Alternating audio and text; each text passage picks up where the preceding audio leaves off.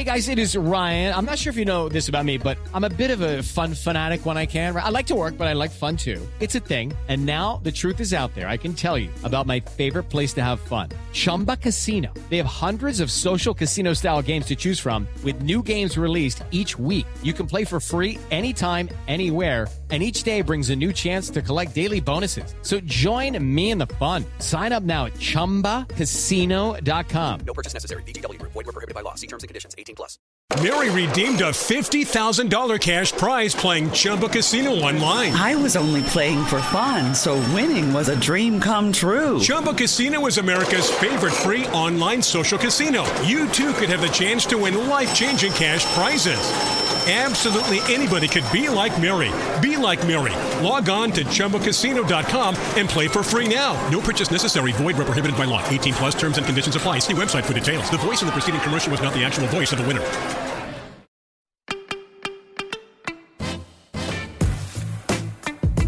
Hello and welcome back into another episode of The Hard Foul. I'm your host, Pearson Fowler. With me, as always, from GamecockCentral.com, Colin Taylor.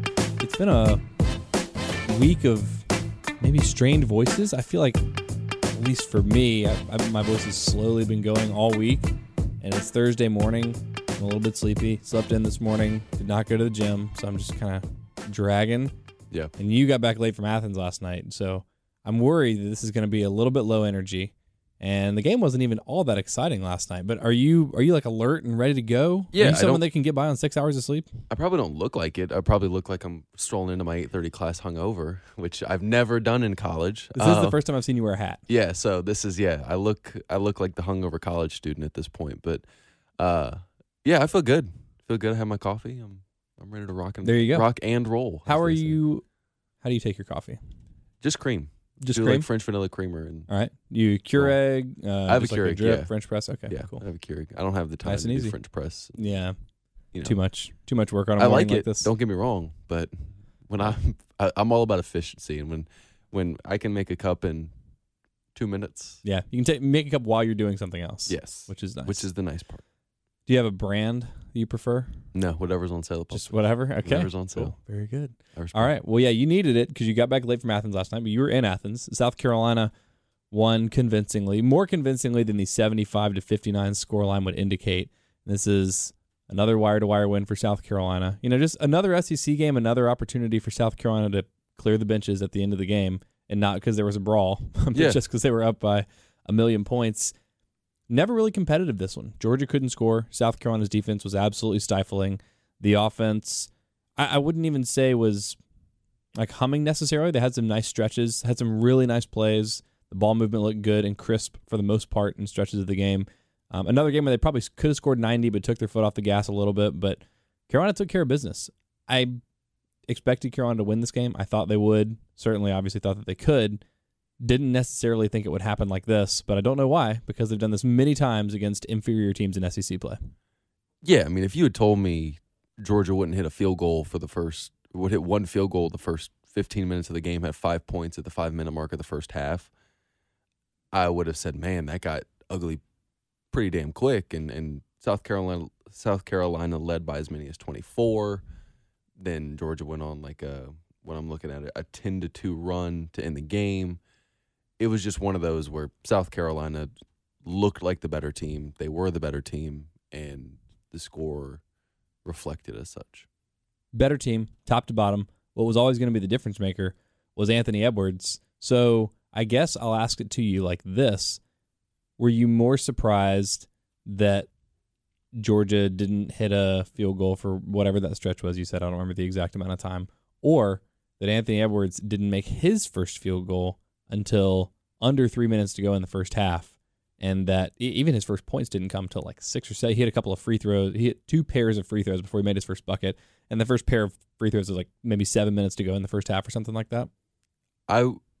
If you had told me that before the game, I would have been very shocked. But within the flow of the game, he looked like he was pressing. South Carolina got out to that early lead. I think it was like 4-0, and then they kind of expanded from there, and he just looked like he didn't know what to do. Completely disengaged. Yeah, and it's because South Carolina threw a lot of stuff at him, and he was jacking up threes. He was trying. I mean, he didn't look like Anthony Edwards, and that's good. That's give South Carolina a lot of credit for that, for devising this defensive game plan to try to. He's not gonna not score, but to hold him under his scoring average in SEC play, I think is pretty telling for where this team is defensively. And he just didn't have the ball that much. South Carolina did a really good job of keeping it out of his hands. My roommate was asking, what number he was after the first 5 minutes of the game, because it wasn't readily apparent which one of these guys was supposed to be a top 5 pick in the NBA draft. So Frank Martin said, obviously, before the game, he wasn't going to disclose Carolina's defensive strategy for how to slow down Edwards, which they did marvelously, as well as anybody's done in conference play other than the Flu, which is not a team, in fact. So good job. Good job, Carolina. South Carolina's defense is on par with the Flu. Influenza.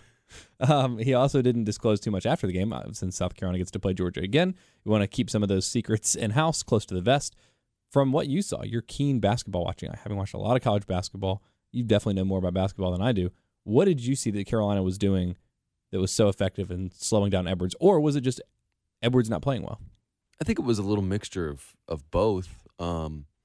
His shot wasn't falling from three, which hurt him.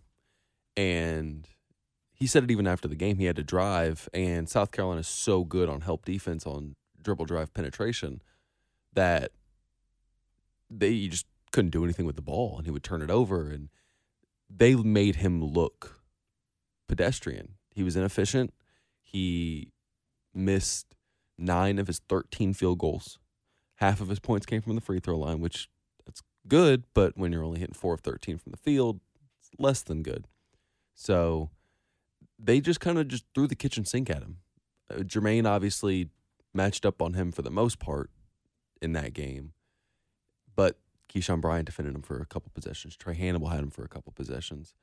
TJ Moss, when he was in there, if he got switched, guarded him a little bit. Mike Kotsar had a great defensive possession against him at the end of the first half. When you're playing a basketball game, you kind of get, when it's matched up like that, you have all these scouting reports, and through the flow of the game, you can kind of tell how a guy's guarding you. Whether it's, he's not letting me go left, not letting me go right, he's sagging here with the help defense, whatever.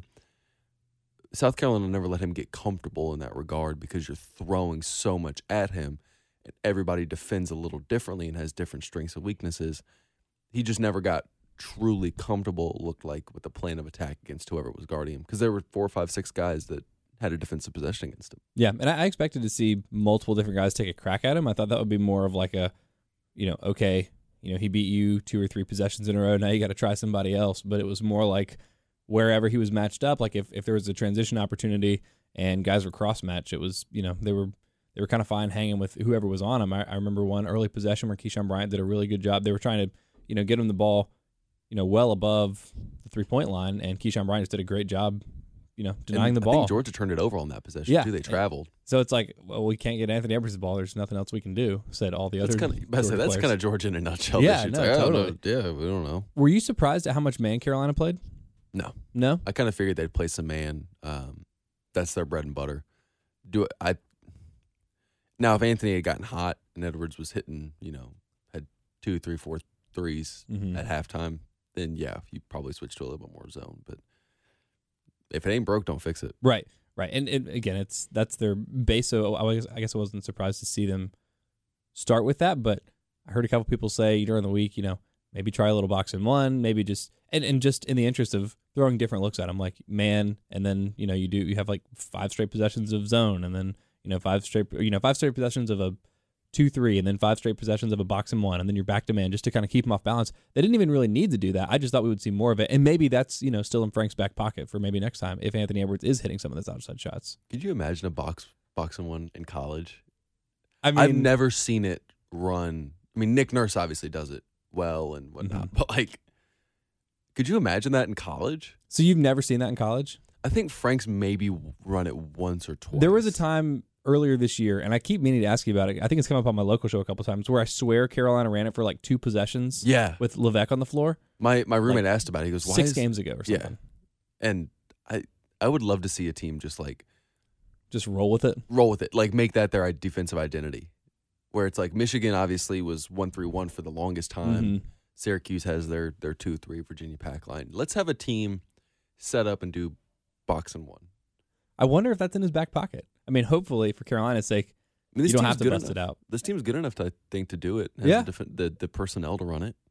It's amazing how well they've continued to play defensively in the absence of Justin Minaya. Yes. And it hasn't even been, I don't know, it's not even necessarily been like one great contribution kind of covering that up. Like, Frank has still been good. He collected 9 rebounds last night. He looked really good, very active on the glass. I don't know. He only scored 3 points, but one of his best games of the season by far. Dished a couple of dimes as well. Had a steal. Just looked really engaged. Only 3 fouls. We're used to Frank getting into foul trouble. Yes. That didn't necessarily happen last night, which was tremendous. It's like everyone has just elevated their defensive game like 5%. And it's, by and large, been able to compensate for not having Minaya. And they were energetic. Give them credit. They were energetic about it. They were getting to loose balls. They were forcing turnovers. They just looked, they were flying to the ball. And you didn't see that last week against Ole Miss when Minaya was out and they kind of took that emotional hit. You saw that a little bit against A&M. That's what South Carolina defense is kind of predicated on. And when you do that, you see the results. They forced, 19 turnovers, I think it was? Yeah, 19 turnovers. 19 turnovers. Including, I think it was like 10 in the first 10 minutes when Carolina absolutely just took that game by its haunches and said, we are not letting you get away from us. And they had 25 points off turnovers to Georgia's 4. Like, they got out and they pedal meeting metal went. And that worked against a Georgia. They found a way. They've done this a lot, and give them credit for it. They found a way to win different ways. They can beat you in the half court, but then if you want to get out and run and space the floor, they can go out there and run and space the floor too. So that's like what they 1.25 points per possession in terms of the transition opportunities that Carolina is able to score on. Meanwhile, it's like 1/3 of a point per possession for Georgia. Yeah, there's 4 transition points on. So the transition defense, excellent. We can talk about that. But for me, that the disparity in the transition game last night, obviously this was the AJ Lawson game. He's officially back. He's been playing better. He's been back, but this was like now I'm going to be the best player on the court. A lot of that was those transition opportunities. I haven't seen AJ push the pace like he did last night since, midway through non-con play. Even though he's been playing better, this was the AJ that finished the freshman season looking like someone that had NBA potential and someone that showed flashes of it early in the season. He didn't care. He had 1-on-2s, he had 2-on-3s where he was at a disadvantage and he was just going to the rack. He was getting fouled. He was finishing. He was pushing it. That was the difference. He set the tempo for this game. I know Jermaine Couisnard's the mouthpiece. Mike Kotsar had a great game. Last night was AJ Lawson's show. He was spectacular. 20 points, 7 of 10 shooting, 2 of 4 from 3, 4 of 5 from the free throw line, including getting fouled, taking a 3-pointer early in the game, 4 rebounds, 2 assists, 3 steals. Wait for it. I need to put music underneath this because it's so beautiful, just like a choir of heavenly angels or a drum roll. No turnovers. Boom. AJ, great work. Continued great work, not turning the ball over. Yeah, and compared to the NBA lottery pick in Anthony Edwards, who went 16 points, decent comparison there, on 4 of 13 shooting, 0 of 7 from 3, perfect from the line, 8 for 8, only 2 rebounds, 1 assist, 1 turnover, 1 block, minus 22. Wah, wah. And Lawson was a plus 16 last night. I don't know how many of his points came in transition or how many of the opportunities that he created for him and his teammates came in transition, but it was just that is where he's at his best, and it was just great to see him get back to it last night. Yeah, that's what you need from AJ, and I think I wrote it in my instant analysis. When he's aggressive, shockingly, his game goes along with it, and you saw that a little bit. The efficiency was fantastic. 7 of 10 shooting. His backcourt partner, Jermaine Couisnard, had another good game. Obviously had a ton of defensive responsibilities. I don't know what the breakdown is, but I would guess probably 65% of the possessions that Edwards was on the floor with Couisnard. Couisnard was guarding him. So not surprising to see his production take a little bit of a dip. He was still able to get to 14 points, just about his average in conference play. Not as efficient necessarily as you'd like. 5 of 13 from the floor. He did hit 3 of his 6 3-pointers, made his free throw, 3 rebounds, 4 assists. He did have 3 turnovers, but he continues to be the 1 for just 1 over 1. Like the amount of one, I guess last game he was 1 for 1. I think he had 3 assists and 3 turnovers against Texas A&M, but he always seems to be, even if it's just a tick, a little bit over 1. Great game for Couisnard. He's good. He's just good. He's good. That's it. Just a very, very good starting point guard in SEC play. He's got 7 more games unless he really drops off over that span of time. I think it's fair to expect him to be in the conversation for all SEC in the preseason next year. Yeah. And it's very rare for Frank Martin to compare a guy who's 19 years old to a Sindarius Thornwell. And he's starting to do that a lot more with Jermaine. A lot more. And that just speaks. He's not where he needs to be defensively. And Frank Martin said that after the Georgia game last night.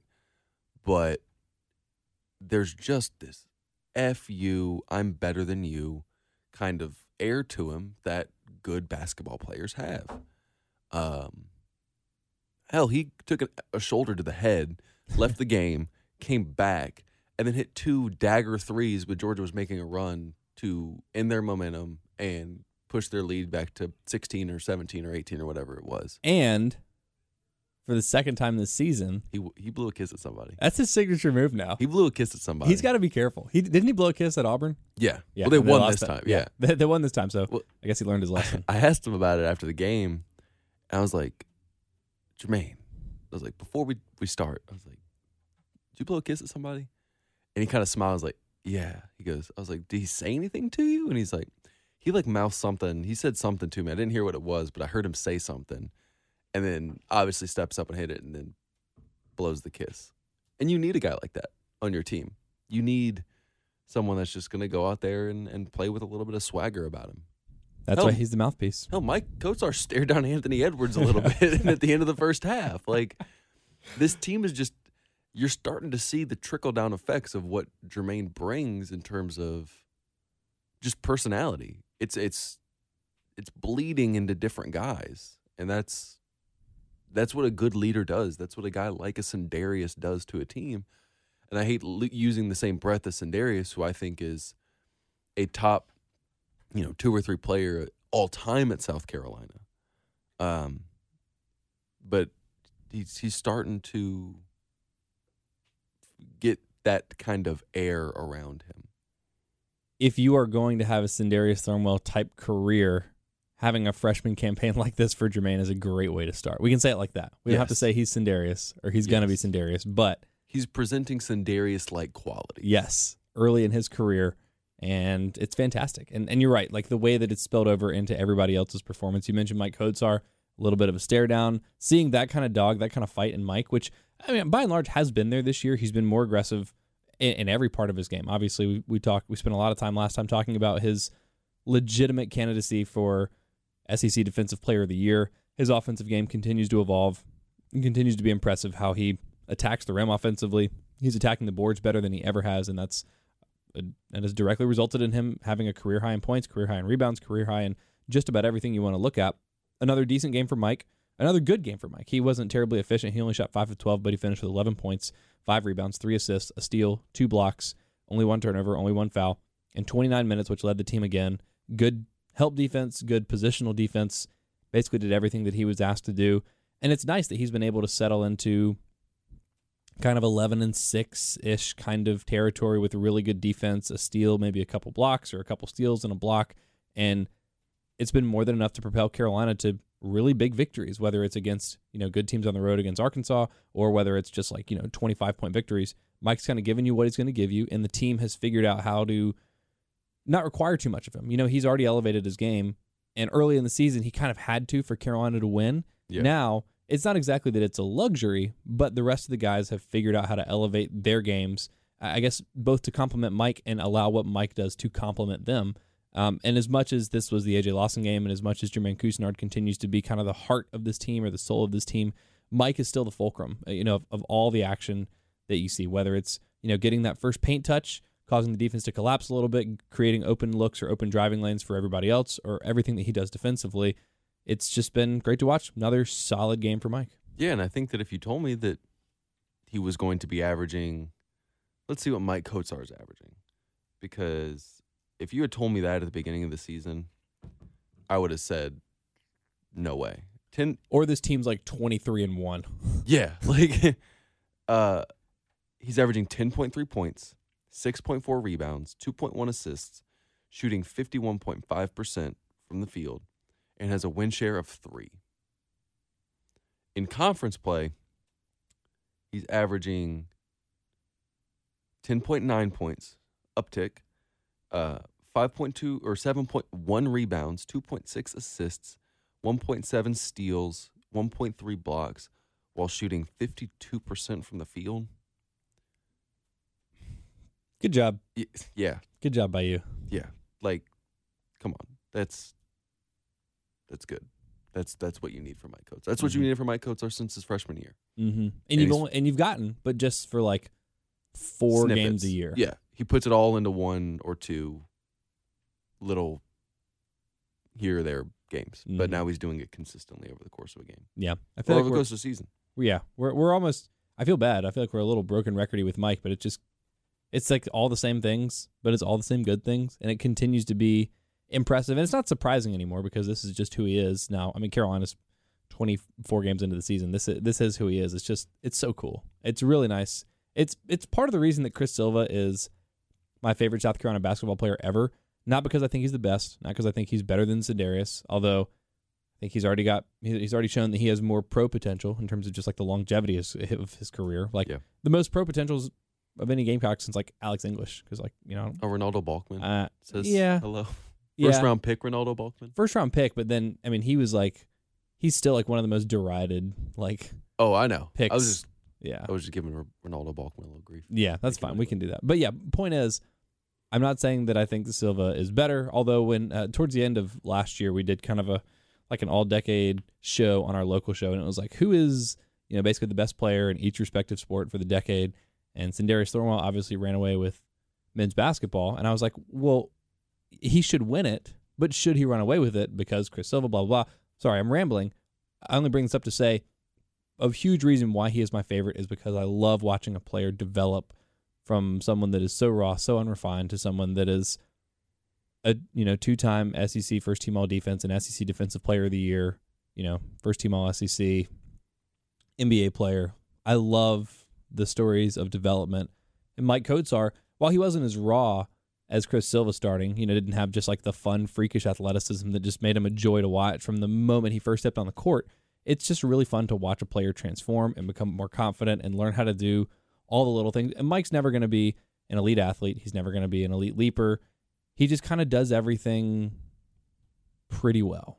He hit 2 jumpers last night, one from the free throw line, one from kind of like the foul line extended. He just does everything pretty well and quietly. He's clearly worked hard to get to this point to improve his free throw shooting, improve his mentality, his aggression. And it's just a fun story and has been to watch. I mean, like the first 3 years were almost frustrating because it's like, okay, are you going to get better or not? And then the year that everyone kind of gave up on him getting better. Spoiler alert, he did. Yeah, spoiler alert, he did. And it's been a blast. Again, different than Silva, but I'm a sucker for those kinds of stories. Yeah, and it's one of those things where you finally saw the light turn on for him and whatever puzzle piece was missing fall into place, and give him credit. He came out and mentally got it together, and he's playing better because of it. Finally got a little bit of a bounce-back game from Keyshawn. That's kind of what we've been looking for. My roommate and I were sitting there watching the game last night, and he was like, if Keyshawn can do this pretty much every game for the rest of the season, you still feel pretty good about Carolina's chances. He added 12 and 5. He shot 4 of 5 from the field, 4 of 4 from free throw line. Good job, Keyshawn. Which is huge, yeah. They popped the graphic up on TV last night when he was at the free throw line for the first time. And, well, my roommate's making a lot of appearances in this podcast. He was like, they fouled him while he was shooting, and then it was like kind of an air ball, and I think Frank would have grabbed the offensive rebound or something like that. And he was like, I wish they just let Frank get the rebound rather than, Keyshawn going to the free throw line because that's 0 points. And then it was like he's a 62% free throw shooter on the year, which didn't sound right. But I guess it is because they had the graphic, and he made all 4 of them. So good job for him. Attacking the glass, big rebounds, steal. A couple times he elevated for a dunk. One of them he got fouled. Maybe both of them he got fouled. Maybe one of them he just missed. I don't know. For him, he's had, a couple good games this year. Kentucky, there have been a couple other ones. That's the only one that really sticks out in my mind. Not as interested in just like a good 12 and 5 game, but if he can have now like 3 or 4 12 and 5 games in a row, that's what you're looking for. That's what you're going to need from him. I guess another plus is, he played 21 minutes. He played pretty good defense. He looked engaged kind of the whole time he was out there. It wasn't as much touch and go as I feel like it has been in some other games, but it's also probably easy to have a good game where you're engaged and look good and look engaged when you're winning by 24 for most of the game. and playing a very putrid defensive team in Georgia. So that's what you need. That's a good confidence booster for a guy like Keyshawn who needed to see the ball go in the basket. So you feel good about Keyshawn right now, and he looked engaged. He looked energetic and looked very energetic getting a technical foul at the end of the game. Yeah. That he was, What happened? They I didn't don't really know. show it on TV. Like they teed him up pretty quick. He was checking out of the game. No, And- he dunked or hit a turnaround layup. Yeah, I think yeah. he mouthed off, Okay. and Oh. he got teed up. And then Frank took him out? And then immediately, because where we sit, it's kind of like where we sit at Colonial Life, where you really can't see one half of the court that's blocked by the basket. So when he did that, it was kind of blocked by us. You saw him turn and say something. You couldn't see what, but the ref was pretty quick to, hit the whistle. And Keyshawn, I mean, didn't even wait. Yeah. It was like, I'm going to I got to the Yeah, I know it was like 6 minutes to go or maybe if that, less. man. Yeah. I mean, but that needs to stop. Frank was very not happy with him about that. But going 4 for 5 from the field, he needs to get to the free throw line. After last night, he's averaging 2.5 free throws a game in SEC play, which is, that needs to be better. Yeah. Do you happen to know what he averaged last year, or can you access that readily? Can I access that? Okay. Because, that's got to be, especially if he's actually going to make his free throws, he needs to be getting to the line. And that also is just sort of a sign of a aggressive mentality. Yeah, him attacking you the see it hoop with more. A.J. Lawson a little bit. Yeah. So in SEC play last year, Keyshawn averaged a little bit less, 2.3 free throw attempts per game. Marginal. He's averaging. Yeah. So you'd like to see that number go up to maybe 4 or 5, Definitely. 5 or 6, 6 or 7, compared to what it is right now. Right now he's averaging 2.8 free throws per game. And if like last night was kind of what you need. It's 4 free throw attempts in 21 minutes. If he plays another 10 minutes, that gives him another 2 free throws. 6 free throw attempts in 30 minutes is probably about where he needs to be. And he hit 80% of his shots, which is what you want from him. And he took good shots within the offense. Hauled in a lot of offensive rebounds. It feels like he's settled like a few too many times. Yeah. He didn't have an offensive rebound, but he got a few putbacks here or there, had a dunk.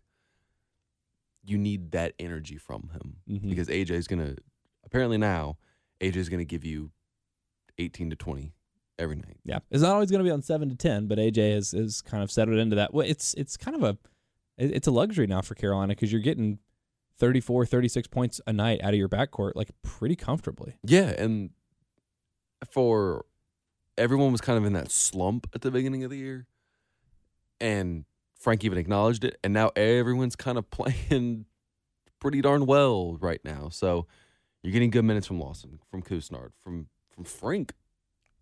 Good game, Frank. 2 finished straight good games. Plus 11. So from Kotsar, from Bryant. And led the team in rebounds, did Frank. Jalen McCurry finished with 8 points and 5 rebounds and 2 assists. And a steal and a block. And a steal and a block and 2 turnovers. 1-to-1 assist Man, to turnover. he is, I thought it was Frank because Frank fouls a lot. I also thought it was Wildens because he tied the record for shortest amount of time to foul out with Chris Silva. But Jalen McCreary is definitely the spiritual successor to Chris Silva in a couple of ways. One, really fascinating athleticism. I could very much see him turning into a Chris Silva type of player where it's energetic rebounding, shot blocking, impressive, versatile defense. I don't necessarily expect him to have the same kind of offensive game that Chris Silva did by the end of his career because you could never necessarily project that kind of development. But the real thing that reminds me of Chris Silva for McCreary is how many, I don't want to say totally unlucky because he doesn't always put himself in the best positions, but there's a lot of contact that I feel like referees let go for a lot of other players, but never for Jalen. Yeah. He seems a little bit like 2 or 3 of the fouls last night. He had 4, and 2 or 3 of them I was like, man, that really didn't look like a foul. Yeah, and they're just some guys that Chris Silva went into the game and the referees knew this guy's a habitual Yeah, it was a foul for him checking in. Yeah, some guys have that reputation and they get fouls because of it. That they don't get the benefit of the doubt because the refs know, okay, this guy's a habitual offender. Mm-hmm. And I think fair or unfair, Jalen kind of gets that moniker.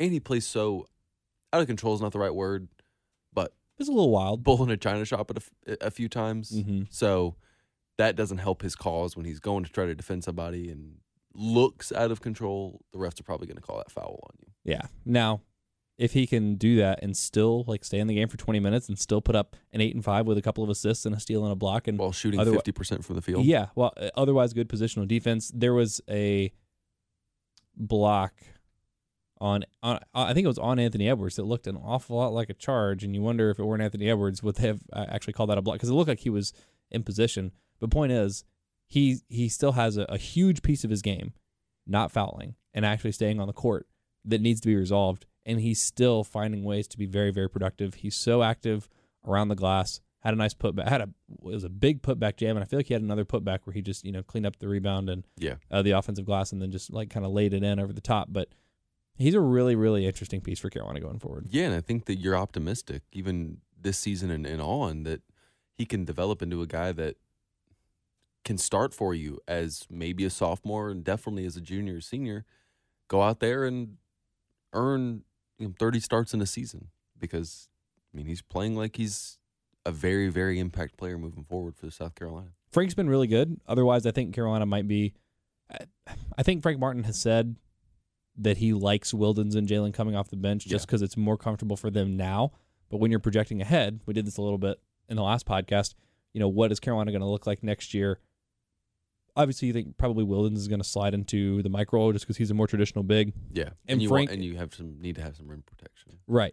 And Frank is a guy that has experience. He's shown flashes of having a good offensive game. He's never really had the opportunity to do it consistently, so that's kind of an interesting piece of the puzzle. But if South Carolina wants to roll out there with a really defense heavy starting five, I think that Jalen is even though Frank's got just a whole year. He's a sophomore. Yeah. Like a whole extra year experience, and he's starting now. And Frank's even playing well. I feel like Jalen is even still making a pretty compelling case for being a starting quality player. Yeah, and how good would it be to have a guy like that coming off your bench as a sophomore? It's kind of like that clip from LeBron when Kawhi checks into the finals, where he's like shit. And like when that's checking in off the bench, and you have a guy like Trey Hannibal who could be coming off the bench, that's a pretty good lineup that doesn't even get to start. So I know we're looking way, way, way ahead, and there's still 7 games left, and there's still a lot to play for this season. But you feel good about where the South Carolina basketball program is just in terms of talent for the next 2-3 years. Now for Trey Hannibal, 19 minutes last night, just 4 points. He did have 6 rebounds, no assists. He did have a steal, a couple of fouls, a couple of turnovers. His minutes load has increased in a way that we had hoped would happen, but didn't necessarily foresee. Since SEC play started, he's only had 2 games where he played single-digit minutes. All the rest, he's played double digits. He played 13 minutes against Tennessee, 16 against Vandy, 16 against Arkansas, 12 against Missouri, 18 against Ole Miss, a season high, career high, 23 against A&M, and then 19 last night against Georgia. So his workload is increasing. It feels like he's hitting a little bit of a freshman wall here at the end of the season, which makes sense. I don't remember if Frank was talking about it in one of those mic'd up segments during the game. Maybe it was after the game where he was just talking about how much of an adjustment it is for these young players to all of a sudden be playing 30 plus high level basketball games in a for them, a relatively condensed schedule. It's kind of hard, the physical toll on it. And if you see a guy's minutes ticking up, it makes sense that his productivity would drop off a little bit. But you look at let's see, we'll just do a 3-game stretch from Vanderbilt where he had 4 points, 4 rebounds, 5 assists, 3 steals. The next game against Arkansas, he scored 11 points, had 3 rebounds. And then Missouri, where he was 3 points, 2 rebounds, and assist. He had a nice stretch in there. Even that Kentucky game before, he was able to grab 4 rebounds in just 9 minutes and play pretty good defense. And then since then, it's been 5 points, 3 rebounds, no assists, a turnover, 3 points, 4 rebounds, 1 assist, 2 turnovers, 4 points, 6 rebounds, no assists, 2 turnovers on 0 of 1 shooting, 2 of 3, 1 of 7, 2 of 7. The productivity, the efficiency has dropped off a little bit. I think it's fair for that to be, expected as a freshman. But do you think that's all this is? Just sort of a little bit of a freshman wall? Yeah, I think so. And you look at look at some of the guards he's played, over the last 6 games, he's played Saban Lee, Mason Jones. He's played Missouri didn't have that many good guards, but Drew Smith, pretty okay. Breein Tyree and Devontae Shuler. Texas A&M doesn't have any good guards. And then Anthony Edwards and Wheeler. You're playing some good competition, and yes, he needs to be more efficient, and yes, he's probably hitting a wall a little bit. But this is just a freshman having some growing pains in the SEC, and the talent's there. It's just a matter of kind of getting his feet under him and continuing for the game to slow down, because it still looks like he wants to go a million miles an hour like he did in high school. And Frank's still trusting him. Yes. He's playing more minutes now than he ever has. So even though the efficiency's dipped a little bit, I guess we should just trust that Frank is trusting him. Yeah. Jair Bolden had a not very good game. Just 1 of 6 shooting, 1 of 4 from 3. 3 points. He did have 1 turnover. Did he have an assist? Yeah, he had 1 assist. Not a great game for Jair, but nice for Jair to be able to have a nothing kind of game off the bench in South Carolina, still win by 16. Finish +5. There you go. Good job, Jair. Way to finish +5. TJ Moss did play 15 minutes, did not score, 1 assist. Hey, he didn't turn the ball over. +5. +5. There you go. Who wasn't plus in this game? Anybody? Maybe some of those bench mob guys. Trey Anderson was not. Yeah, because Carolina was up by like 21, and then all those guys came in, and Georgia went on a little 6-0 run or something to finish the game. Hannibal was -8. Ooh, -8. Nathan Nelson -5, and Mike Green -1. Bummer. Okay. Well, comprehensive victory. But Hannibal was in there late, too. Yeah, that's true. Yeah, he was in that last group. But Carolina won almost every single category in this game. Obviously, the most important one, the score, 75-59. They outshot Georgia by a significant margin. They shot 44.5% from the field, about their average. Georgia shot 34.5%. Another, again, stalwart defensive performance from Carolina. 35% from 3 for Carolina, 12.5%, 3 of 24 for Georgia. Georgia did win the free throw shooting battle. Carolina 11-19, Georgia 20 of 26. There you go, Carolina, 58%. That's more what you're used to. Get out of here with this 75% nonsense, giving everybody hope. But they won the game. They did. Shooting 11 for 19. And they crushed the glass, 45 rebounds this game for South Carolina. It was brutal. To just 33 for Georgia, including 14 to 8 on the offensive glass. South Carolina, 17 assists to just 9 for Georgia. 17 assists on 29 made baskets. That's a good number. They were like 4 for 4, their first ones. Then went through kind of a cold spell and then just. And there were some really nice sequences where it was just like. Their ball movement was great. Like a couple, sequences of 3 or 4 passes leading to a bucket where the ball doesn't even hit the ground. And it just, it's beautiful. It's like, like the Mike Kotsar pass to AJ early with in the dunk. Mm-hmm. I just sat there and I was like, holy hell. Like that was. Jalen's assist, or I guess he had 2. So one of his assists was a beautiful little give and go with AJ. He's standing there on the block. He catches it and then just perfect little pocket pass in between his defender and AJ's defender, who was right on his hip, and then a nice finish from AJ. But it was a lot of really nice sequences. So 17 assists on 29 made baskets. Carolina had 10 steals to just 3 for Georgia. 3 blocks for Carolina. Georgia had 4. That was one of 2 categories where they won, I guess. And then Carolina only turned the ball over 12 times, forced 19 of them for Georgia. And we talked about the fast break points. Comprehensive, dominant. Anything else to say about Carolina smoking Georgia and Stegman? No. Good win? They were good. Yeah. What was anyone at the game last night? Anyone in terms of like over under 3,500 people? Oh God. Let's see what their announced attendance was. 88.57. Were there that 8,000 isn't accurate? people in there? That isn't accurate. No. Nope. Probably closer to 4. Okay. 3 or 4. Right. So maybe a little. Maybe it got loud at times. For what? Yeah, Mecole Hardman. That guy. They know Mecole Hardman was there. Yeah. That was the biggest cheer of the night. Super Bowl winning wide receiver Mecole Hardman. That was the biggest. Yeah, that's funny. That was the biggest cheer of the night. And that happened at the under 8 timeout the first half. Y'all, if you haven't, go look at the game flow chart on ESPN. It's nice. It's just 2 parallel lines that are very far apart for the entire game. The win probability at KenPom is just as interesting. The win probability before the game said Georgia had a 53% chance to win. They were a was favorite in that game. -2.5. Yeah. Georgia's like a 2.5 win favorite. Yeah. It's because of Anthony Edwards and because Road. Home. But I also said, you and I said very early this year on this podcast, don't bet South Carolina. Don't bet on South Carolina basketball. Because it's. But I also said on my radio show yesterday, plus 2.5 for the better team feels good. If you have a gambling problem, 1, get help, but 2, the better team getting plus 2.5. Hammer it. Sounds nice. I'm glad it didn't lead people astray. If anybody took my non-advice, I never gamble on games. That's just definitely not. I will definitely never gamble on the team that either you cover or you support. That's always a bad idea. Yeah, and like I know that even if I did start to gamble, I would never do it on South Carolina. No, because I cover them. But no, no. Nope. All right. No. Carolina's got Tennessee on Saturday. They're 15-9 and 7-4 in conference. Last time they played Tennessee, they should have won. Yes. They played terribly, and they had the ball at the very end of the game with a chance to win it. And AJ Lawson went full midseason slump. Head down, go. Charged. Whoops. Carolina finished that game with 19 turnovers. They shot 20 of 61 from the floor, 2 of 13 from three-point land. They missed they went 3 of 20 on dunks and layups, it felt like. Yeah, they were just missing everything. So, on the surface, winnable game. That was up in Knoxville. Carolina can't really play worse than that. Justin and I had 0, so you don't have to worry about making up what he did in the first game. I will say this about Justin in that game. He was really, really good defensively. 10 rebounds. 10 rebounds. 2 3 steals, blocks. 3 blocks. Yeah. AJ Lawson, 0 of 7. But he did make 4 free throws, so he finished with 4 points. That was before Jermaine Kusnarb was injected into the starting lineup.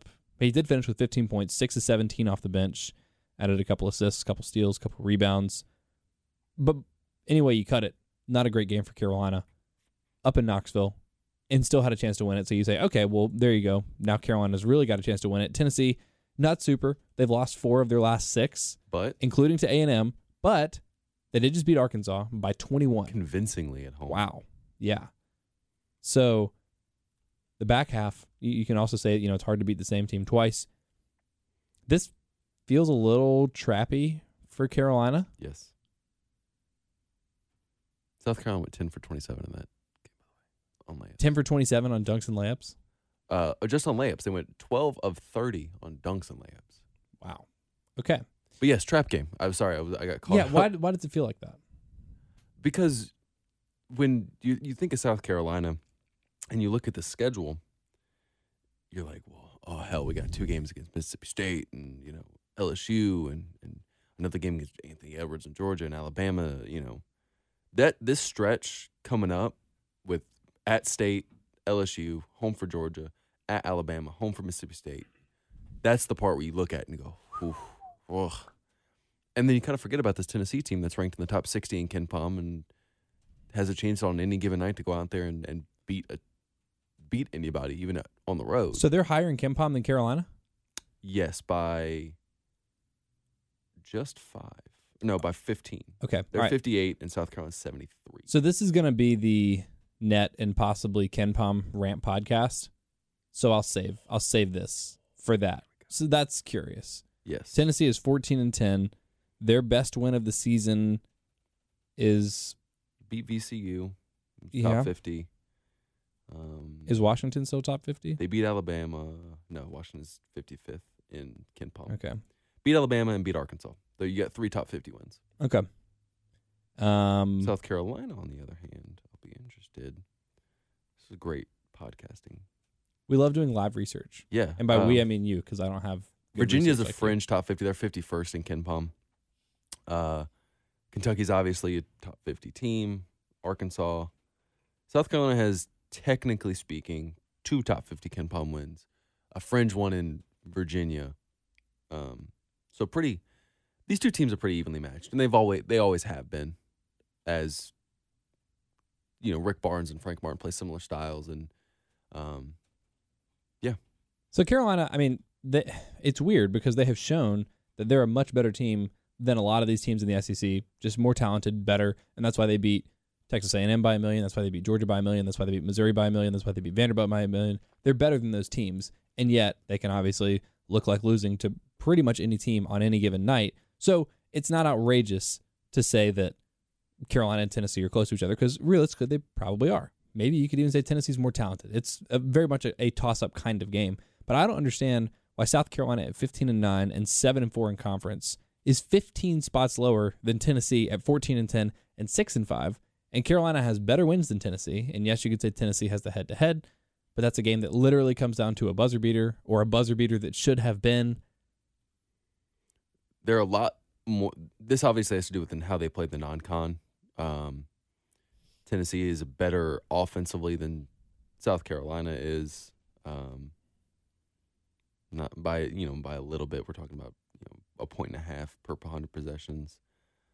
It's just how they played non-con. When you talk about them in terms of South Carolina's first in defensive efficiency in the SEC, Tennessee is fourth. South Carolina is seventh in offensive efficiency. They're eighth in offensive efficiency. Tennessee is seventh. I mean, this is just South Carolina's fifth in effective field goal percentage. Tennessee's sixth. It's just such a close. All of it is just so marginally. One team is marginally better than this team in one thing, and the other one's better at this. So it's like Tennessee just plays so much slower. So now South Carolina can control the tempo like they did against Georgia and play at their pace. They feel good. All right, well, let's keep doing this because we're here, and then we can wrap up talking about Tennessee. Are we going to do it? Florida, Okay. the Florida Gators. So when you look at bracketology right now, which I'm not someone that's like, hey, I'm going to look at bracketology in August because that's stupid. Even sitting here on February 13th, it's like still very speculative. Yeah, they still got 7 games to play. They still have 7 games to play. A lot is going to happen. Yes. But it's at least worth looking to take the temperature. Right now, there are 5 SEC teams that are projected to get in the tournament, and Florida is considered a lock. Mississippi State is one of those like last teams in. South Carolina not even really in the conversation, which is fine. Which is fair at this point. It's fair. It's fair. There are a lot of things that affect that. There are a lot of things that are going to continue to affect that. Just because Carolina's not a bubble team now doesn't mean that they have no chance.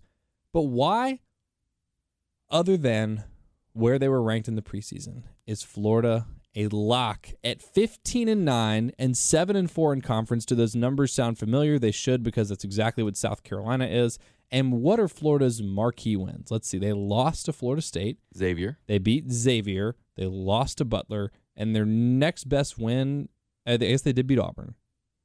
Providence is an okay win. Beat Alabama in overtime, in double overtime. Beat Auburn. Is that a better resume than South Carolina? Maybe they don't have the bad losses. The only reason the bad losses are But the things. the bad anchor. losses are the difference between an automatic, guaranteed lock 10 seed and a team that isn't even in the has work to do category. Are we shocked that the net's stupid? No. Okay, so explain, I guess, before the rant. I just need to know, I know pieces of it, but explain to me. You can be very sarcastic if you want to, but I just actually need to know how the net works. All right. What is the net? The net is the metric that the tournament uses to determine whether a team is worthy of making it into the prestigious field of 64. 68. Whatever. 7,000. Yeah. So they take into account a lot of different things. Efficiency is one of those ones that they really harp on. They split the teams. You have 4 tiers of wins. You have a quad 1 win, which varies based on where you win the game. So like a quad 1 win at home is just 1 through 30 in the net. If you beat a team 1 through 30 in the net, it's a quad 1 win. 1 through 50 on a neutral court, it's a quad 1 win. 1 through 75 on the road, quad 1 win. So it splits it up like that. And South Carolina, so let's say, I don't know, Clemson. You beat Clemson, who is currently 83rd in the net. You beat Clemson on the road. That's a quad 2 win. Close to a quad 1 win, though. Yes, close to.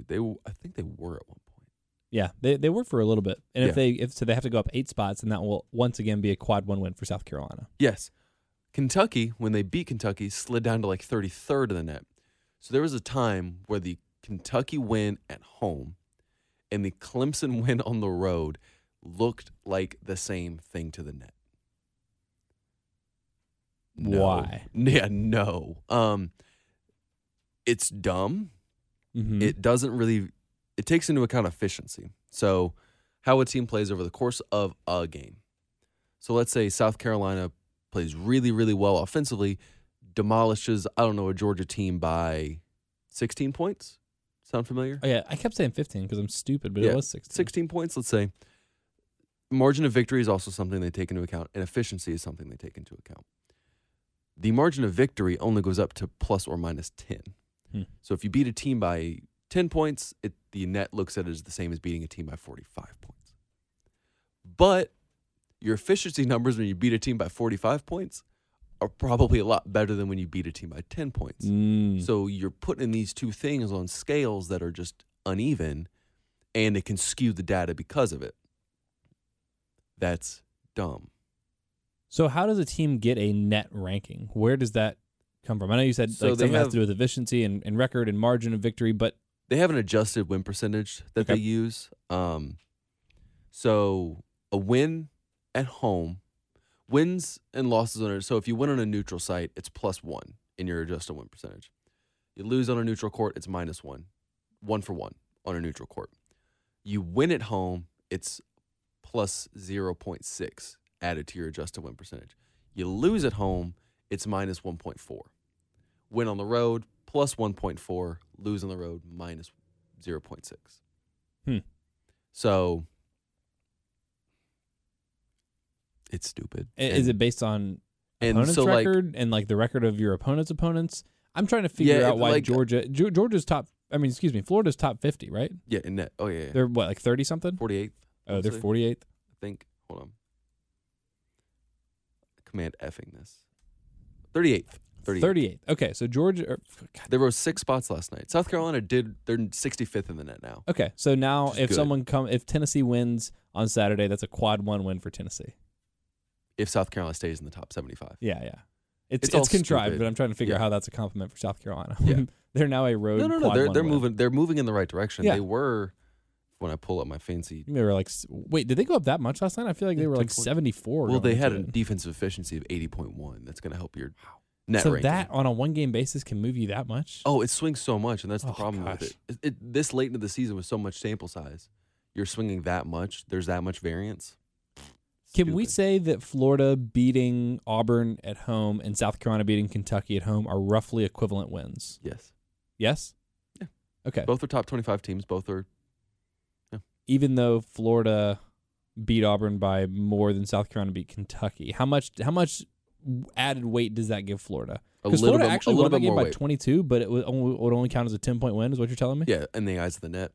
Okay. But not in the eyes of the efficiency, which is one of the biggest parts of the net, which is the stupidest thing I've ever heard. Okay. All right. So that makes sense then if you say that. That's why it weights more because of the net. Right. Because of the efficiency ratings that go along with it. But South Carolina beat Virginia very comfortably in Charlottesville. Meanwhile, Florida's other best win is probably Xavier, and they won that one by 5, and that was Yeah. also at home. But South Carolina, their efficiency numbers weren't spectacular in In the Virginia game? Okay. So is it fair to say that those two wins combined would probably be roughly equivalent? Even if Carolina was less efficient, it was on the road and therefore should count for more and was a bigger margin of victory? You would think. Okay. I mean, it's just stupid. So, All of it's I guess, I don't know. Maybe the two losses See, really now are you're enough getting just to- as frustrated as I am. No, I am, and I'm maybe I'm missing the point. And like those two bad losses for Carolina and Stetson and Boston are enough to drop you 30 points in the net. But yeah, I mean, when you look at the efficiency numbers there, but Florida lost to Missouri. Missouri's bad. let's I don't. Is Connecticut bad? Connecticut's probably bad, right? I haven't looked at them for a single second this year. Connecticut they're 13-11. Okay, so they're not very good. And But- Florida lost to them too.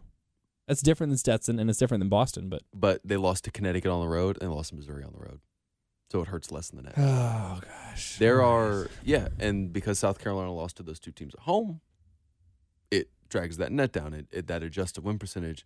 You get a minus 1.4. You get 2 minus 1.4s in non-con play. South Carolina's lost 4 home games. So is there like an aggregate score? Like if South Carolina's 65 in net, is that because their total their high score is like 6,425 or something? I don't know. Is there some number? I'm looking at this right now. So they got a win on the road last night. Their adjusted win percentage is 1.55, which is slightly over 1 after the road win. So That helps getting wins on the road. They're 6th of the season, by the way, which leads the SEC. Leads the SEC. That's good, but when you have 1, 2, 3, 4 home losses, that drags that down a little bit. So I say net, but your margin there, your differential is +2 just in terms of that because you have 4 home losses and 6 road wins. And one of your road or one of your home losses was to a Stetson team that is currently better in the 300s. Better, but 293rd. Oh, okay. They're top 300. There you go. Boston is 173rd. Wow. But saying like top 300, that's like Clemson football logic. It's there are 353 teams in Division I basketball. But, that's what Clemson football fans say. They're like, oh, well, Clemson has more wins against the top 76 teams in the country than anybody. It's like Carolina. Look at all those wins against top 300. Yeah, moving goalposts. It's the cutoff. Yeah, exactly. Moving goalposts. That's exactly what it is. So is, in your estimation, well, actually, I'll ask it like this. What is the difference between the net, and this is what, your 3 or 4 of the net, and the RPI? Yeah. What's the difference between those two? I don't know, like the full differences. The net puts a little bit more added weight on quads, splitting them up into tiers instead of saying, because I do agree that to a degree, beating Virginia on the road is a little bit more impressive than beating another top 50 team at home. Yeah. Look, quads are important. Never skip leg day, y'all. Yeah. But to say that, to split these teams into tiers and have different tiers for different things, it's a little different. The RPI is a little bit easier to understand. I like using a little bit more of the efficiency metric if you're going to exclude the ±10 thing in terms of margin of victory, margin of defeat. But now it encourages teams to run up scores. And that's what I don't like. And the RPI never really did that. So because of the importance of efficiency numbers? Because of the importance of efficiency stuff. So I think it's obviously imperfect. Nothing you're going to throw out there is truly perfect. KenPom's not even perfect. Like they gave Georgia a 50 whatever chance to win the other day, and yeah, and probably you're giving Carolina a similar chance to beat Tennessee on Saturday. South Carolina has a 58% chance to beat Tennessee. Okay, so a little bit higher than Georgia had to beat Carolina last night. So yeah, now you have to find a nice merge between the KenPom numbers and the baseball or basketball reference numbers. Baseball season starts tomorrow. If you think I look like a hungover college student now, talk to me on Wednesday or talk to me on Thursday when I'm back from Mississippi State. Yeah, I will. I will talk to you on Thursday. I guess we'll have to. Oh, you're going to Starkville? Should be. Cool. Very good. Well, then we'll plan on recording later Thursday or maybe Friday morning. We'll figure it out though. But the net's stupid. The net is stupid.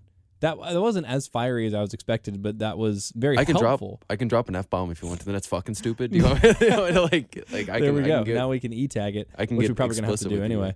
No, I appreciated your measured response because I feel like I understand it better now too, and I understand why it's foolish. Yeah, and so Carolina needs to defy that. Yeah, and you're looking at teams now. You only have a few more chances at quad 1 wins. At Mississippi State, LSU. Georgia was a quad 2 win, which is good for South Carolina.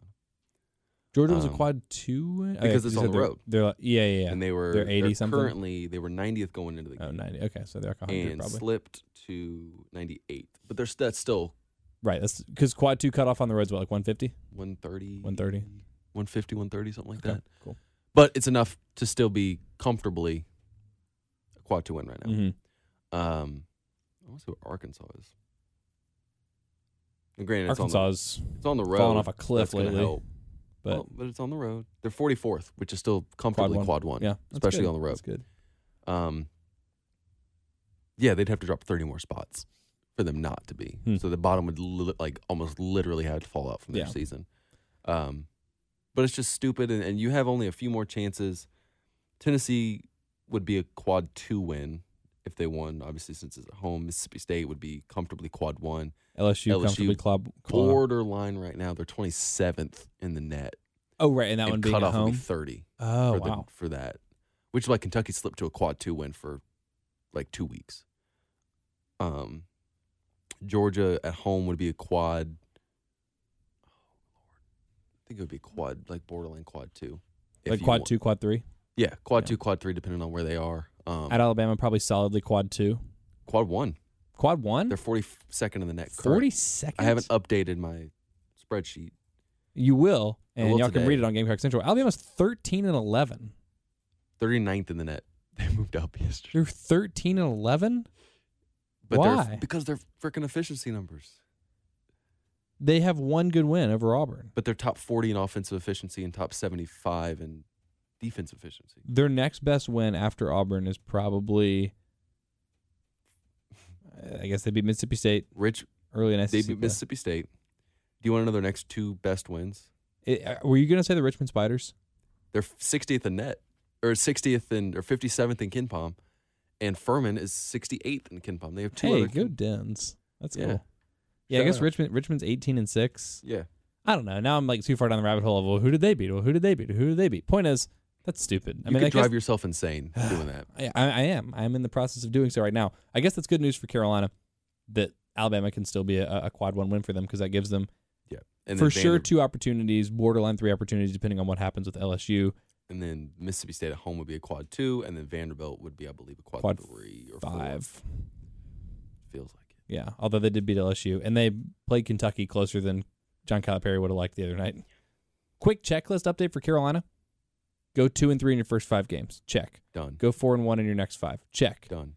5-3 in Carolina's last 8 would put them in a position where 1 or 2 conference tournament wins puts them in the conversation. 6-2 puts them in the conversation. 1 or 2 conference tournament wins would put them over the top. Anything better, and you're pretty much going to be in, especially given the quality of what those extra wins would have to mean. So, if we say baseline 5-3, 1 down, Carolina now needs to go 4-3 in their next 7 games, and winning against Tennessee, Georgia again, either at Alabama or Mississippi State at home, and Vanderbilt. Those are all games that you should feel reasonably There good is about a feasible, and if South Carolina plays well, do you really think they can't beat somebody? I mean, we just saw LSU lose to Vanderbilt. Yeah. And that was on the road for LSU, I mean. So, Yeah. coming to Colonial Life There Arena, is, I mean, if they play well, then they have a chance to beat anybody. They're projected by KenPom, which is not an exact science, obviously, to finish Kim Bob's been wrong, I think, in every single Carolina game this year. Yeah, that's fair. But they based off of all the analytical Right. stuff, and so they're predicting South Carolina to finish 11-7 in SEC play, Cool. total. That's kind of what we thought. and that would make them 11-7, and they're 7-4 right now. So that means they go 4 and five, or 4-3 down the stretch. hey, that's 5-3 what we last just year. said. Yeah. That would put them at 19-12. So you got to win 1 game in the tournament for sure. 2 gives you a really strong argument. Yes, And 11-7 probably puts you in like the 5 or 6 seed, so you're only getting 1 bye, which is I would guess, Good. which is probably good for Carolina. Yeah, Yeah. because you need numbers. and you need whew. And that probably puts you comfortably in the NIT. Hey, At least. the not invited tournament. Yay! But it's postseason play, it's postseason play. It gives you a chance to have some extra practices. Frank Martin would love that. and If he doesn't get into obviously, that's the number one goal. you're only losing Mike Coates next year because I'm still not convinced that AJ's going to be gone, and you're bringing in 7th Woods. Hold on, you are losing Micaiah Henry. Oh yeah, Mike Give him Henry. some credit. Yeah, you sorry have. about that. It's going to create. I'm sure we'll talk about this wrapping up on the postseason once the season's over. But you're in a very interesting spot if AJ decides to come back. It's a good problem to have for Carolina Scholarship wise, it's very interesting. because right now 7th is a walk on. But the promise was, remember, he was going to go on scholarship. Right. And they have 2 guys coming in this class signed. And only 1 scholarship, or they'll have 2 scholarships because Micaiah and Mike. Leave. That clears up some of the Mike room. Yes. But yeah, that would. Then you create have the an 2 issue. bigs coming in, and Patrick Uriel and Javon Benson. Wow. And if AJ doesn't leave and stays, then you're kind of in a very interesting spot with that. All right. Well, we'll save that for the offseason. What happens on Saturday? The net's still stupid. Death, taxes, net is stupid. I think South Carolina wins. What's the bellwether of Saturday's game? You're still getting 35 points from your backcourt. Bank it. Yes. You're going to have to explain You're getting bellwether to 10 me from Mike because Coates. I am. Huh? you're gonna have to explain bellwether to me because I am sleep deprived and I'm only. I halfway think through my cup of bellwether is just coffee. like what's gonna like a bellwether is. I an sound indicator stupid or asking something. that. No, not at all. Someone else asked me that the other day. I think that might be like an uncommon phrase, or like an old people phrase, or like maybe. Like I say a lot of old people phrases, and you can ask my fiance about that. Yeah, I don't mean to say old people phrase. Oh no, in no, a no, pejorative no. way. I just mean it might be a dated idiom. I'd say dated idioms all the time. You can ask my fiance all the time. She's like, "You sound so stupid when you talk." Oh sometimes. yeah, maybe I say stupid, but the like an indicator of how the game goes. Like Mike Coates is going to give you 10. Jermaine and AJ are going to give you 35. That gets Carolina to 45. What do they need to do to get to 70? Is this a big Frink game? Does Bryant have probably his first? I'm going to double check this while I'm rambling because I don't know if Keyshawn has had back-to-back games of double-digit scoring this year, and he, in fact, has not. So is this the first time this year that Keyshawn has back-to-back double-digit scoring games? probably. Is this a Trey Hannibal, a little bit of a rebound game? If South Carolina out rebounds Tennessee, I think they win this game, especially in the offensive glass. There's so many things that you look at in the first Tennessee game and say, well, if Carolina doesn't shoot terribly from the free throw line and terribly from three and terribly from the field and turn the ball over a lot and get nothing from AJ, then they would have won that game. But Tennessee also did not play particularly well in that game. And Jordan Bowden went like 0 for forever, Right. for forever. It's a With Justin Minaj guarding him. I don't want to say like chance at revenge for both teams because obviously, Tennessee won that one. I guess Rick Barnes has had kind of South Carolina's number. he has, and it's been in a lot of different ways. Like sometimes they're just better. Sometimes they just have one guy that kills Carolina. The Admiral Interestingly, Schofield. the Admiral Schofield kind of game. And interestingly, last game it was Jordan Fulkerson who went, I think, 15-10 that game. That's like the one kind of smudge on Mike Kotsar's Defensive Player of the Year resume, and that's not Hey, that's Fulkerson's huge. had a pretty okay. Yeah, he's been good, but it's like he's played a lot better big men and had a lot better game. So it's funny that that's the one that kind of sticks out. Yeah. So I think maybe Mike having a bounce back game defensively and on the glass will be a real indicator of how this game goes Saturday. South Carolina hasn't beaten Tennessee since the Final Four year. That sounds right. Wow. So don't bank this game Saturday, like I told y'all to the Georgia game last night. But still one that Carolina can win. Yeah, Bowden went 1 of 17. Yeah, 1 for forever. And 1 of 12 from 3. So that's probably not going to happen again. Do you want to Yves cast? Pond went 0 of 7. Yeah, like you're going to get a better performance from Tennessee.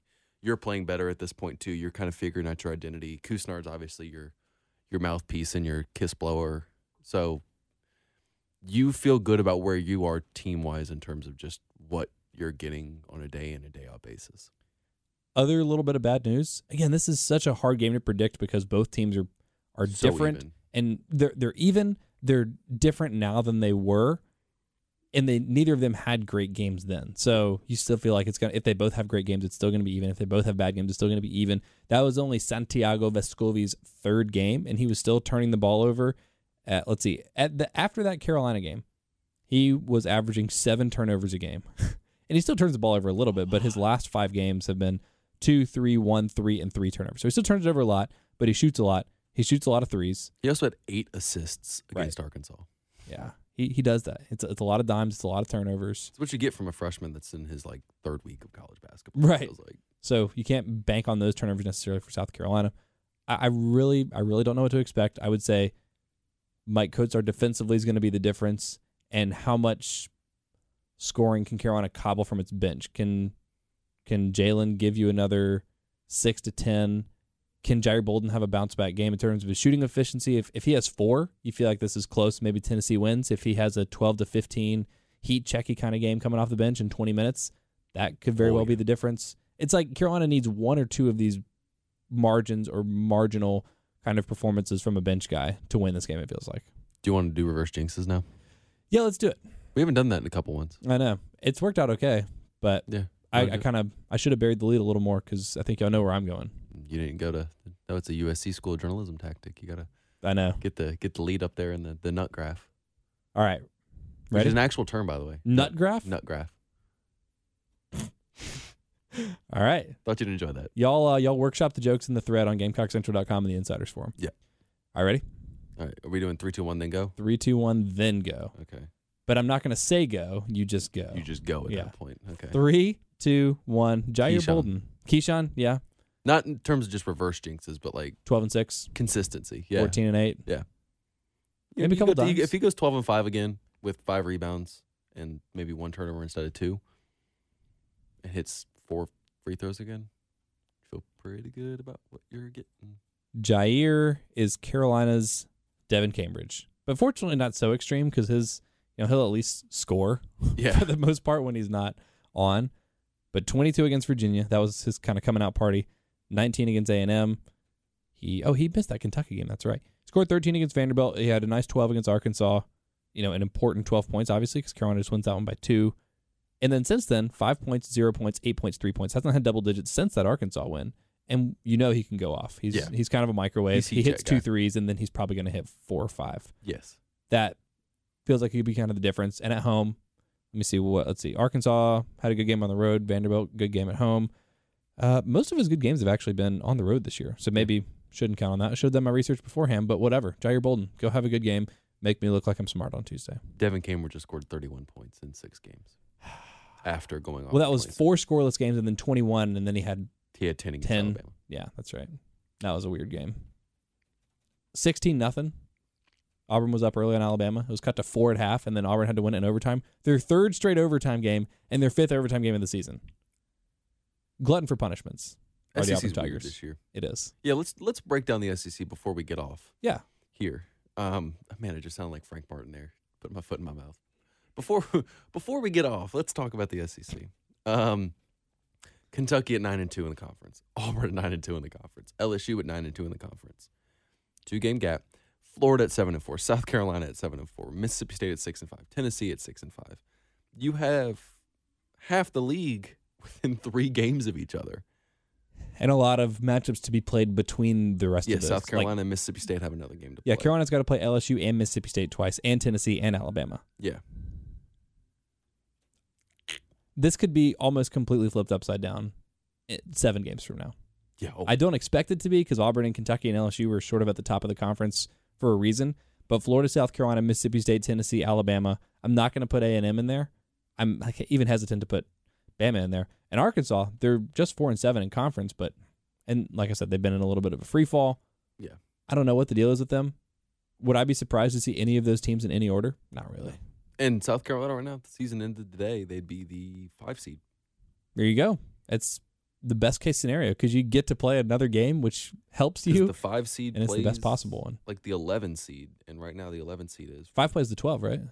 And then 6-11, and then 7-10 and 8-9. 13 and 12 play, or 13 and it's like a weird because you have the first round with 2 games, and then the second round. But 2 teams don't make it, right? No, 2 teams make it. Do they have like a play-in game? Yeah, they have like one weird playing. Yeah, so 12 and 13 play, and then 11 and 14 play. So if you're the 5, if you're the 5. Oh yeah, wait, 11 and 14 and 12 and 13. Yeah, the 2 playing games. So the 5 seed will play the winner of the 12 and 13 game, and the 6 seed would play the winner of the 11 and 14. Did 2 teams not make the baseball tournament? Yeah. Okay, that's what it is. Okay, I knew I wasn't making that up. I guess it's just not basketball. If South Carolina would be the 5 seed currently because they would lose the tiebreaker to Florida, then they would play the 12 and 13 seed. So the winner of that game currently, that would be the winner of the Missouri and Georgia game. Winner of Missouri and Georgia, you feel pretty good about that. Yeah, you feel confident. You beat those teams by a combined 500 points? Yeah, it feels approximately. Also, they beat Missouri by 26, 24? Like that, yeah. Oh, that's pretty good. Let's talk about the fact that South Carolina has 7 wins in SEC play. 5 have been by double digits, and the other 2 are considered quad 1 wins. It's pretty good. And the 4 losses, a 20-point loss to Ole Miss, a terrible loss to Tennessee that you should not have lost, a 20-point loss to Auburn, and a 17, 16-point loss, or 13 or whatever it was to Florida. 2 teams that are going to be in the tournament in Florida and Auburn. Auburn, more than likely. Tennessee's. That one hurts. That one sticks out. Oh, gosh, that one sticks out.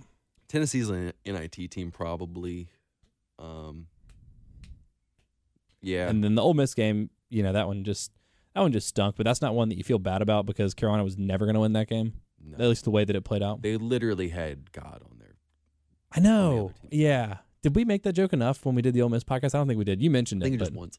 Just once. We should have made that joke more. Missed opportunity. Also, I got another bobblehead last night. Oh, the it was a Nick Claxton. Nick bobblehead. Claxton, yeah. I saw Mike Morgan talking about that on Yeah. the podcast. So or on up the to two podcast, bobbleheads- the up to two broadcast. bobbleheads. That's pretty good. It's a good year for you. We're Maybe racking up. You think Mississippi Mississippi State This gonna have is- one? Just an hopefully. egg bobblehead? Mike Leach bobblehead. Oh. Would Mike Leach bobblehead night beat South Carolina? I Be think South Mike Carolina? Leach is a bobblehead in and of himself. You better hope that Mike Leach isn't in the house though, because that's like one step down below Morgan Freeman in terms of good mojo for the team. Yes. All right. Well, you're going to be We at the rambled. Colonial Life Arena on Saturday. Yes. You're going to be in Starkville Splitting on double duty. Oh, Starkville's that's Wednesday, and then the home Starkville is on Tuesday. Yes. It's the only Tuesday night. Right. I remember looking because it's obviously always Tuesday, Wednesday, and I was thrilled to find out that South Carolina was all Wednesday, Saturday for all of SEC play except for the final Mississippi State game, just because it makes it easier for us to do this. Yep. It's like the week that we do Mississippi State the second time, that podcast. That'll probably be on Monday. But anyway, that's behind the scenes talk. Thank you all for listening. Don't forget to rate, review, subscribe to this podcast and everything on the Gamecock Central Podcast Network. Read Colin on GamecockCentral.com and follow him on Twitter at Colin Taylor the Y. Follow me on Twitter at Pearson Fowler. Thank you for listening. Enjoy the game this weekend, and we'll be back on Tuesday. Hello, it is Ryan, and we could all use an extra bright spot in our day, couldn't we? Just to make up for things like sitting in traffic, doing the dishes, counting your steps, all the mundane stuff. That is why I'm such a big fan of Chumba Casino. Chumba Casino has all your favorite social casino-style games that you can play for free anytime, anywhere with daily bonuses. That should brighten your day a little. Actually, a lot. So sign up now at ChumbaCasino.com. That's ChumbaCasino.com. No purchase necessary. VGW Group. Void where prohibited by law. See terms and conditions. 18+.